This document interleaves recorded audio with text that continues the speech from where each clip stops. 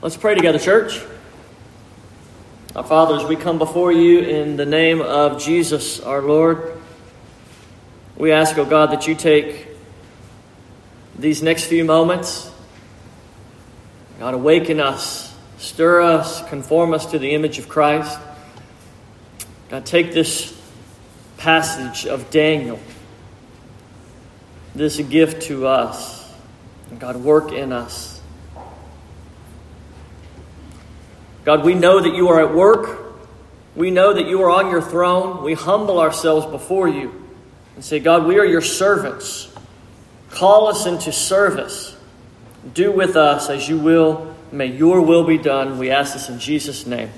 Amen. 2 weeks ago, I went to a Houston Astros baseball game. Brian, you'd be proud. Got to watch the Astros play and hit a grand slam. And at the end of the game, we went to downstairs in the stadium to what was their gift shop. And in their gift shop, there were millions of dollars worth of clothes, at least of what they would sell it for. And I looked around and I saw jerseys. And I saw baseballs, and I saw socks, and I saw neckties. I even saw some weird pajamas. But none of that drew my eye. What drew my eye was the hats. I thought, that hat looks really nice. I went and looked at the hat. It was a blue hat. I thought, man, this one's nice. And as I ended up eventually purchasing the hat. Ash got one almost just like it, but a little bit different as well. I thought, the hat is something that we take as an interesting item. Because if I walk in here with a Houston Astros hat, you automatically know something about me. If I walk in here with an LSU hat, you know something about me. If I walk in here with a dreaded A on my hat, you know something about me. But if I walk in here with a different kind of hat, maybe it's got a large round brim all the way around as a cowboy hat, you know something about me. Maybe it says Tractor Supply on it. You know something about me. And I would dare say, as I look out to some of you men and even ladies, you have a hat. And sometimes when you wear that hat, it's to proclaim a certain identity. I want people to know that I'm a farmer and proud of it. I want people to know that I go to the racetrack and I'm proud of it. I want people to know, and I'll stick a little hook on my hat, that I'm a fisherman. And I'm proud of it. I want people to know that I think I'm a cowboy. And I'm proud of it. Our identity is wrapped up oftentimes in what we proclaim. This morning, as we turn in our Bibles to Daniel chapter 1, I want to invite you to hit Daniel chapter 1. We look at the identity of 4 young men that are uprooted from their own home and brought to a foreign land in order to shape their identity of who they are. Will they change hats is the question today. As we turn there, as we get ready for our message this morning, this year we're celebrating together in 2022. We're trying to be together as a church, do things together, encourage one another together. And that fellowship is important. And also, as is our fellowship with God. So let me read to you from 1 John chapter 1, verse 5 through 7. This is our passage of the year that I read most every week. This is the message we have heard from him and proclaimed to you, that God is what, church? That God is light, and in him there is no what? No darkness at all. If we say we have fellowship with him while we walk in darkness, we lie and do not practice the truth. But if we walk in the light, as he is in the light, we have fellowship with one another, and the blood of Jesus, his Son, cleanses us from all sin. Last week we did an introduction to the book of Daniel. What was the history surrounding what was going on? We looked at how the nation of Israel had already fallen, how the southern kingdom of Israel, the portion of Israel, which was kind of a split over a civil war, the southern kingdom remained for many years after, hundreds of years after the northern kingdom fell. And this is where we found Daniel and his friends were part of in Jerusalem, in this area, in the southern kingdom of Judah. Well, then we looked and we saw that Babylon had come in, and as there were certain wars between Egypt and Babylon, we find Daniel and his people being taken out in the first wave of what we call deportations. And that is, Babylon did their conquering in a different way than most nations. Rather than just conquering and then setting up camp where you would conquer, they would take the valuable people out of that land, bring them to their own land, and then reprogram, if you will, those valuable people into a new way of thinking and into a new identity. So in this first wave, you have Daniel leaving and heading to Babylon, and that's where chapter 1 starts. We also looked at what else is going around during this time, and that was that Jeremiah was prophesying. And then years later, Ezekiel would be brought out of Jerusalem and brought into exile, and he would do his prophecy. So all during this time, you've got Jeremiah, Daniel, Ezekiel, all three of these books that are right next to each other with Lamentations in the middle. All three of these books are happening at the same time. And finally, we looked at the idea that kingdoms rise and kingdoms fall. And as we understand that presidents come, presidents go, governors come, governors go. But all throughout, God is ruling, and he doesn't change. The fact that he is ruling and reigning, no matter who sits in the White House or on the throne or in the governor's mansion, God is still ruling and reigning and accomplishing his purposes, even through the kings.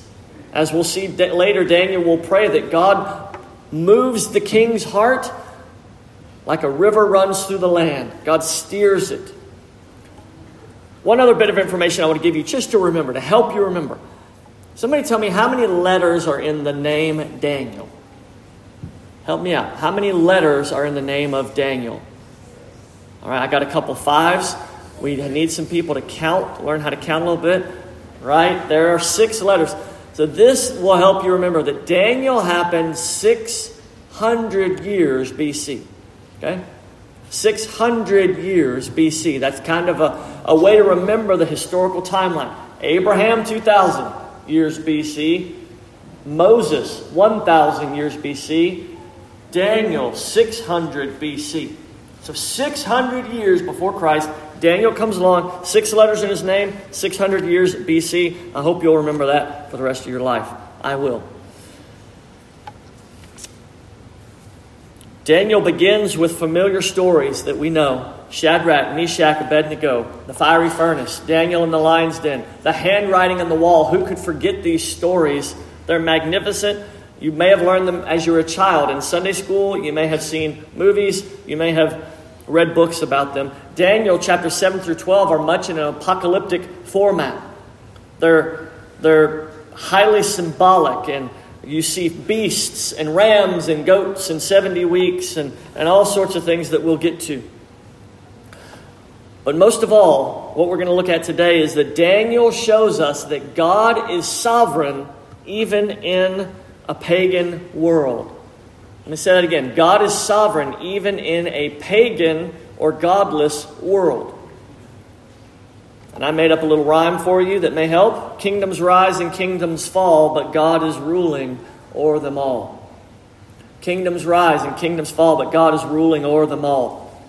Let's begin in Daniel chapter 1, verse 1. In the 3rd year of the reign of Jehoiakim, king of Judah, Nebuchadnezzar, king of Babylon, came to Jerusalem and besieged it. And the Lord gave Jehoiakim, king of Judah, into his hands, with some of the vessels of the house of God. Now, Jehoiakim, let's talk about this king for a moment. He was a king who despised God, who did not do God's will, was against God. And what does the Lord do to him, church? What does the scripture say? He gave him into the hands of the king of Babylon. Nebuchadnezzar, king of Babylon, besieged the city. Now, if you're familiar with the besieging, they would surround the city. They wouldn't let any supplies in and out. It was a brutal way of a slow starvation of people. They would surround the city, and of course the city would set guard and seek to defend herself, which many times they could, but unless the army went away, there was no way. And so they would often wait months and years for the people to give up because people inside were starving to death. Well, that's what Nebuchadnezzar did. He came around Jerusalem, which is on a great hill or on a mountain, if you're familiar with it. They surrounded it and overtook the city. And look what specifically verse 2 says. It says, and the Lord gave Jehoiakim into his hands. Now, when we read the Bible and we look at that and we say, wait, God gave his own nation into the hands of these tyrants, these evil empire, these Babylonians? How could God do such a thing? I mean, these are God's people. I'm God's child. Is he going to give me over to the tyrants? Is he going to give me over to the bad guys?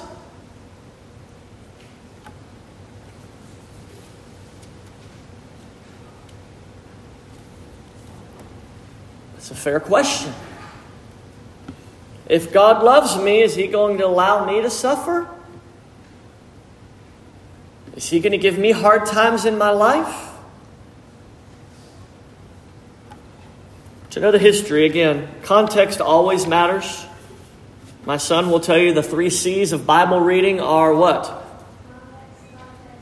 Context, context, context. You have to know the rest of the Bible to understand what's going on. And this is why we read and study the scripture. Look in Leviticus chapter 26. Look what the Lord says. The Lord brings his people out of Egypt. You remember that historic way in which God raised his people out of Egypt through the 10 plagues. He brought his people out, and then he gives them a set of commands. 613 commandments. The 10 commandments are part of them. He gives them the law. And he tells them, follow the law and you'll be my people. Just do what I command, you'll be my people. Then we read Leviticus 26:33, and it says this. And I will scatter you among the nations. This is if you disobey me. I will scatter you among the nations. I will unsheath the sword after you, and your land will be a desolation. Your cities will be a waste. And here's what we learn about the character of God. God said, do this, I will protect you, I will keep you, I will care for you, I will bless you. And you can go back and read Deuteronomy chapter 7 if you want some more research, make a note of that. Go back and read it. But if you neglect my commandments, if you turn and walk away, I will pull my hand of protection from around you. I will leave. My presence will depart from being your God. And so let me tell you this. The Lord does not tolerate rebellion forever. The Lord does not tolerate rebellion indeterminately. Well, as a Christian in the 21st century, what do we say about that? Is God gracious to you? Church, help me out. Is God gracious to you? Yes, he is. What if we continue and continue and continue to disobey God's commands for our lives? What happens then?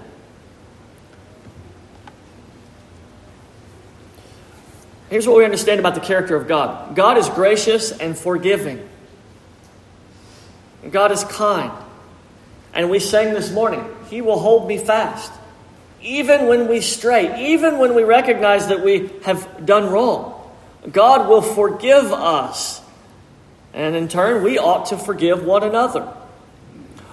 But is there a point in which we leave God's kindness?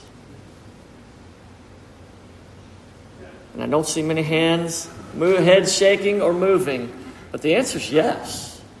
There is a point in which God's kindness will be removed from us. Now, I'm not saying that if you are a Christian, God is going to abandon you. What I'm saying is this. Please hear me very clearly. God oftentimes will bring us into discipline as a Christian in order to turn our hearts back unto Him. Let me read to you from Hosea chapter 6. Are y'all with me this morning? Let me read this to you because this is important. Hosea chapter 6 says, "Come, let us return to the Lord, for He has torn us that He might heal us. He has struck us down, and He will bind us.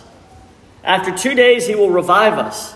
On the third day He will raise us up, that we might live before Him." Now, did you hear that? Who struck us, according to Hosea? The Lord did. The Lord brought His discipline upon the people, that He might do what? Bind up the wounds. And you can think of it like this. As a loving parent, if you have had children, you understand there are times that you have to have discipline upon your children. And if you let your children do whatever they want, whenever they want, they will grow up to be heathen. And there is a time in which in your own love you must bring the hard discipline to your children. But it is done in love. And I can tell you, as I have disciplined my children, they come running back and they come recognizing their fault. And this is what God does. And this is when we look at the nation of Babylon coming into His people, that God has given them over, that He might show them, you have crossed the line, you are in sin. And this is exactly what happens. The Lord gave Jehoiakim over, but what we must not forget is this. Look at the end of verse 2. What's the last phrase in verse 2, church? What does it say? That we may live before Him. Don't miss that, y'all. If God allows discipline and pain and hurt in our lives, oftentimes that's to bring us to a place back to where we need to be. That we might live before Him. And what does that mean, live before Him? That means, you think about a king and the people who come into his court or into his area. Those are the people who are before him. That word before him means in His presence. Because oftentimes what happens is even as a Christian, we think, well, I'm going to go do my own thing for a while. And we leave and try to abandon the presence of God and go seek out satisfaction in godless things. And what does God do oftentimes? He lets discipline come upon us to bring us back to living before Him and in His presence. So let me make a bit of application this morning. Maybe there's a point like Miss Carol, where you came and you said, I'm committing my life to the Lord. I want to follow in Jesus' footsteps. I want to identify as a Christian. But then the world called you away and lured you into something else. And maybe you're there right now. Maybe you're living in a place that's not really before the presence of God. And you may think, well, man, my life sure does stink right now. And maybe God is allowing things to happen to you to draw you back home, to draw you back where you need to be. The Lord does that, And here's an example of exactly of that thing happening. And if you're there, let me give you this. Let me give you verse 3. God is maybe calling you back into His presence. And look what verse 3 says. Let us know Let us press on to know the Lord.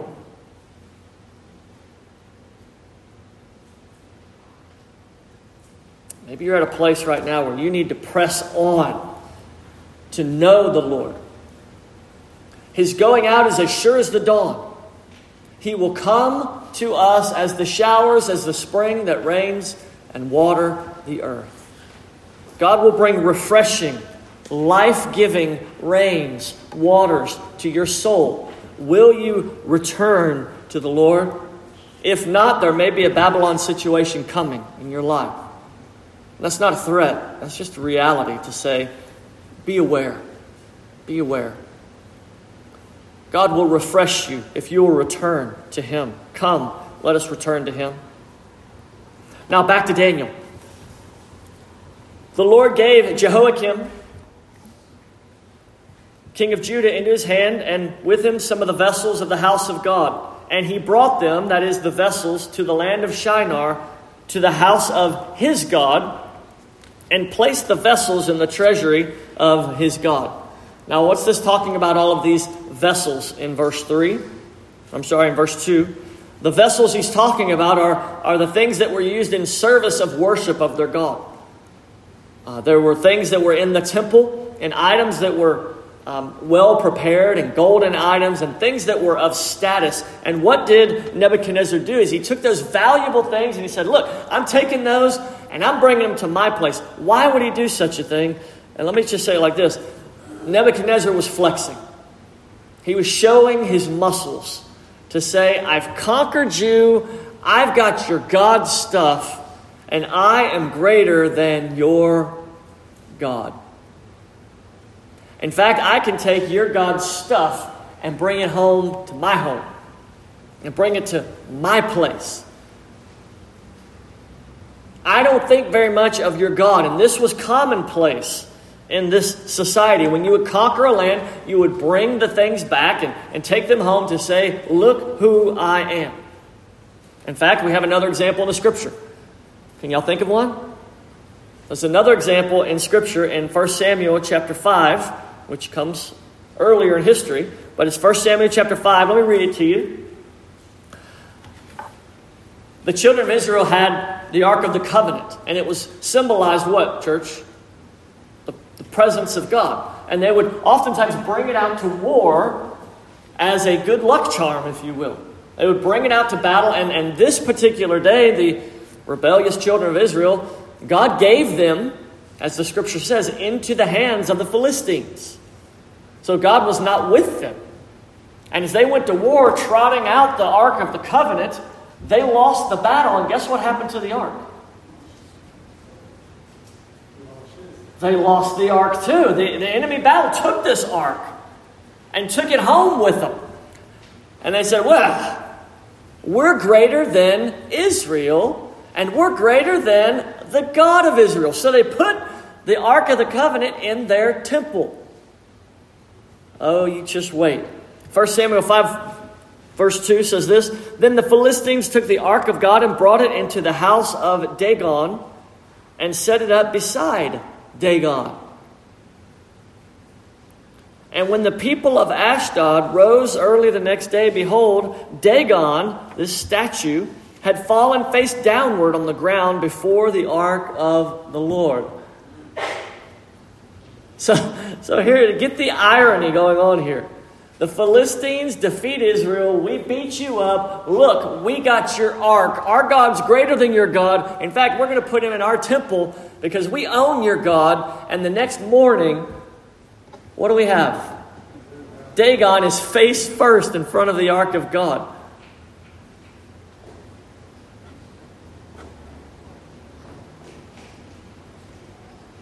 The people of Israel didn't do that. Who did that? God did that. Well, verse 3. I'll continue. So they took Dagon and put him back in his place. But when they arose early on the next morning, behold, Dagon had fallen face downward on the ground before the ark of the Lord again. And the head of Dagon and both his hands were lying cut off on the threshold. Only the trunk of Dagon was left. Oh, well, that must have been an accident. Let's get Dagon back up. We'll pull him back up. And then what happens? Face first again. And the Lord told them, no, that wasn't an accident. That was me showing you the truth. Now, I read you that story to remind you of this. Are y'all with me? Are y'all following along? Are y'all following along? God demonstrates who He is, the way He wants, and how He wants. God is God. God is God. He does not need me. He does not need you. God is God. Now, He is pleased to use us. Don't get me wrong. But God is God. And His whole army of people were defeated. And God said, I don't need you. I'm going to demonstrate my might by placing your God from the army that just won the battle at the foot of my presence. Bring that into Daniel's realm as well. The first few chapters, in fact, the first 6 chapters of Daniel are going to show us this. And this is a truth I want y'all to remember as we study through Daniel. God works these miracles that we know about and that we'll read about through the first few chapters of Daniel. God does these things in a pagan land to demonstrate to the pagan people that God is God. Let me say that again. What the Lord is doing in the first few chapters of Daniel is showing a group of pagan people that God is God. In fact, you're going to see Nebuchadnezzar himself later fall on his knees and recognize the greatness of none other than Yahweh, the Lord our God. It doesn't matter where you are, God is God. And 600 years BC, people would have looked at this area where we're sitting and worshiping God right now. They would have looked and said, what is this place? What is this land of swampy heat? And said nobody would want to live there. But God is God. And they wouldn't know that 2,600 years later that you'd be sitting in a room standing, praising, and honoring the Lord Most High. So friends, brothers, sisters, I want to tell you, God is God right here. And He has been God forever right here.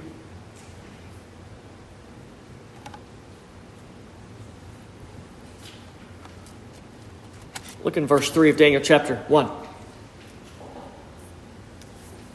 Then the king commanded Ashpenaz, his chief eunuch, to bring some of the people of Israel, both of the royal family and of nobility, youths without blemish, of good appearance, and skillful in all wisdom, endowed with knowledge, understanding, learning, and competent, to stand in the king's palace, and to teach them the literature and language of the Chaldeans. I was part of a company that got bought out several years ago. I was on the IT staff at that company, and I can remember it was a publicly traded company, bought our smaller company, and as they did, they sent people in to explain what was going to happen with the buyout. And I can remember being part of that staff and thinking, oh man, what's going to happen? Am I going to still have a job? What is it going to look like? And I can remember one of the people came in and said, well, this is how things are going to be. And as a IT group, we were thinking, okay, well, we don't really like that so much. And so we made suggestions and some talk back, and the responses sometimes were, this is how it's going to be. And as they came in, they began to evaluate, well, the people that are still there, are they worth keeping? And if you've ever been through something like that, you're always kind of on edge a little bit, and you're trying to show your value and your worth. And am I worth keeping? Are they going to want me to stay on and hang around? And you think about this situation of Babylon coming in. They're coming and looking for the best of the best. And like most companies who come in who buy would look, say, well, that's Steve Franklin. He's really good. But Caleb Balmer, I don't know about him. If we're going to make cutbacks, Caleb Balmer might go first. But we're going to really keep Steve because Steve, he has got it together. Well, that's kind of what's going on here is Babylon's coming in and they're looking for the best of the best. Who can we take and make part of our court so that we can strengthen corporate Babylon, if you will? Let's make Babylon stronger and better. And they come in and they find some of the best of the youth, and they find 4 youths without blemish. Now, can anybody guess the names of those 4 youths that they find? Anybody?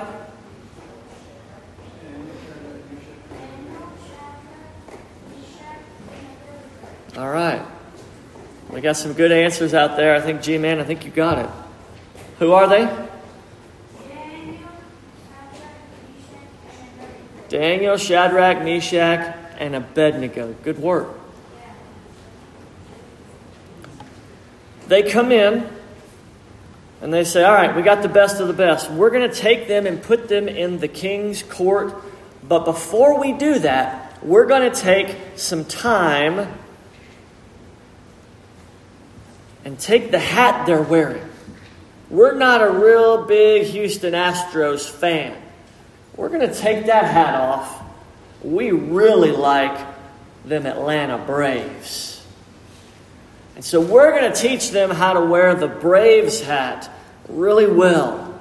And we're going to teach them that when you're at the game, you've got to do this over and over obnoxiously until everyone around you is annoyed, and you make chants and you do these. Did they still do that, Brian, at the game? I don't know. They still do that. But we're going to annoy everybody else in the league because we're doing this for 3 hours straight. This is what you do when you're a Braves fan. This is what you do. And that's what they do. They bring them to Babylon and they say, get your tomahawk. No, they say, these are our gods. This is what we do. This is how we eat. You are now part of us. Do things our way.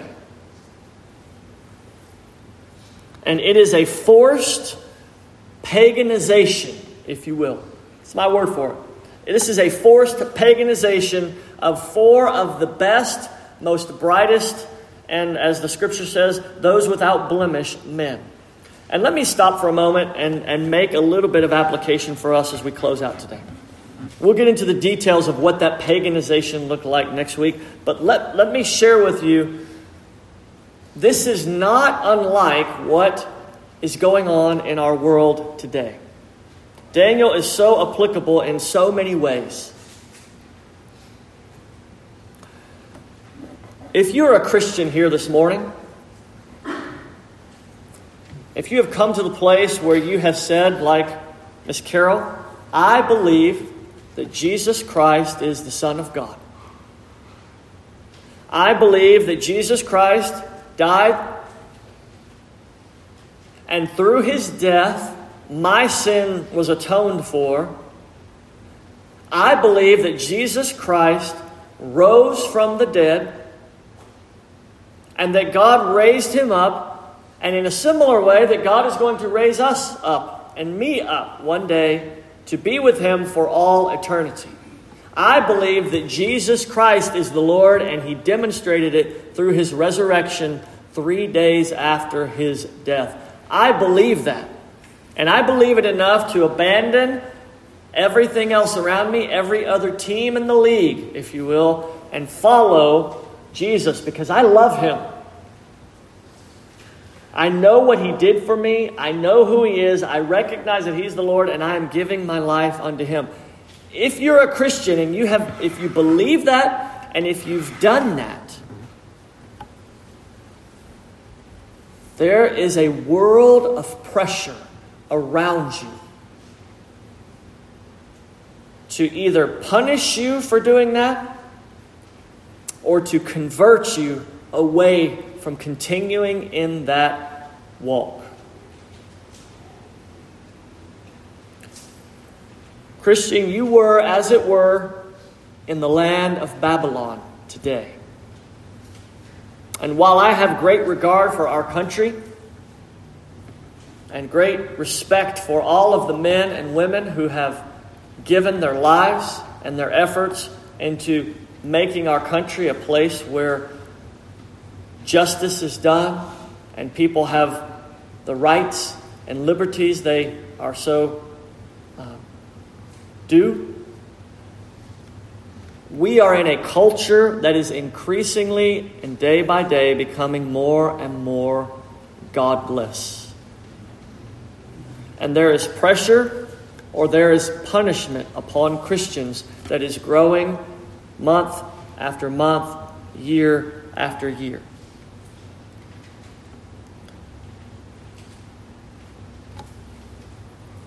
Just in the last 5 years, church, God's definition of, and the Bible's definition, therefore God's definition of marriage in our country has been undone and redefined. The simple meaning of what it means to be a male or a female have been usurped and redefined from God's creative design.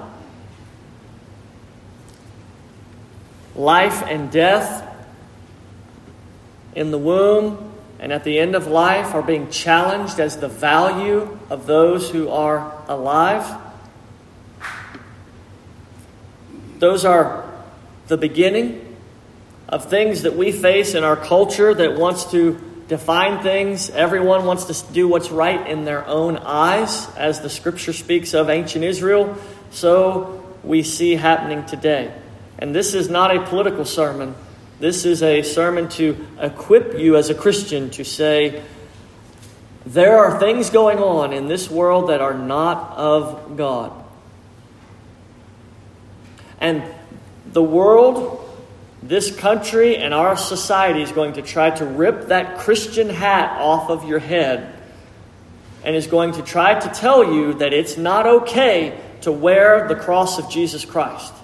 It is not okay to identify as a Christian because you are hateful or mean or this or that. You pick the bad name for you.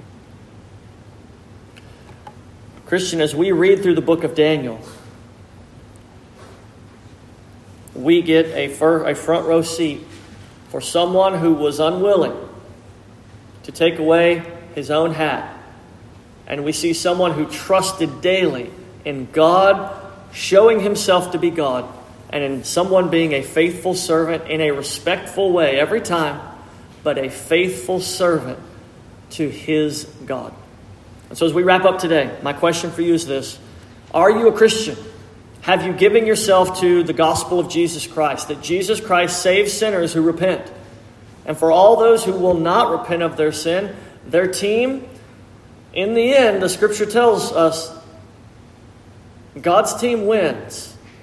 And if you are not on his team, if you are not in his kingdom, if you are not in Christ, the payment is not just an L on your schedule. It is eternity in a place of condemnation and God's wrath. So my hope is that you have come to be a Christian. Secondly, it is this. If you are a Christian, that you look to God in an environment that is not so Christian and not so godly, that we look to God and we say, God, how can we serve you and remain unstained in the world that you have given to us? James says it like this. True and undefiled religion is this, and I use that religion word in a very good sense. That word has also been taken over to be something bad. It is not. True and undefiled religion is this, that you take care of widows, orphans, and remain unstained from the world. And that's what James tells us. In a world that doesn't want us to practice our faith and to proclaim Jesus Christ as Lord, will we do that. So where are you? The world is changing. Our God is not. And His kingdom will stand forever. Christian, may I call you into the kingdom of God and to stand in the unchanging, unwavering, unmodifiable kingdom of God and be faithful to the King who is on the throne. Let us pray. Our Father, we're grateful for your word to us, that as there is influence and as there are ideologies and as there are compromises every day around us, God, may we remain faithful to you, our Lord, the King that gave us His life and who gave us new life. God, may we live in a way that is identified with Jesus Christ our Lord and Him alone, and may we be willing to take a stand and not compromise and become like the world, the godless, but may we be faithful to you, our God, day after day after day, and may we do it with gentleness and respect. And we ask this in the name of Jesus. Amen. Come to our time of response.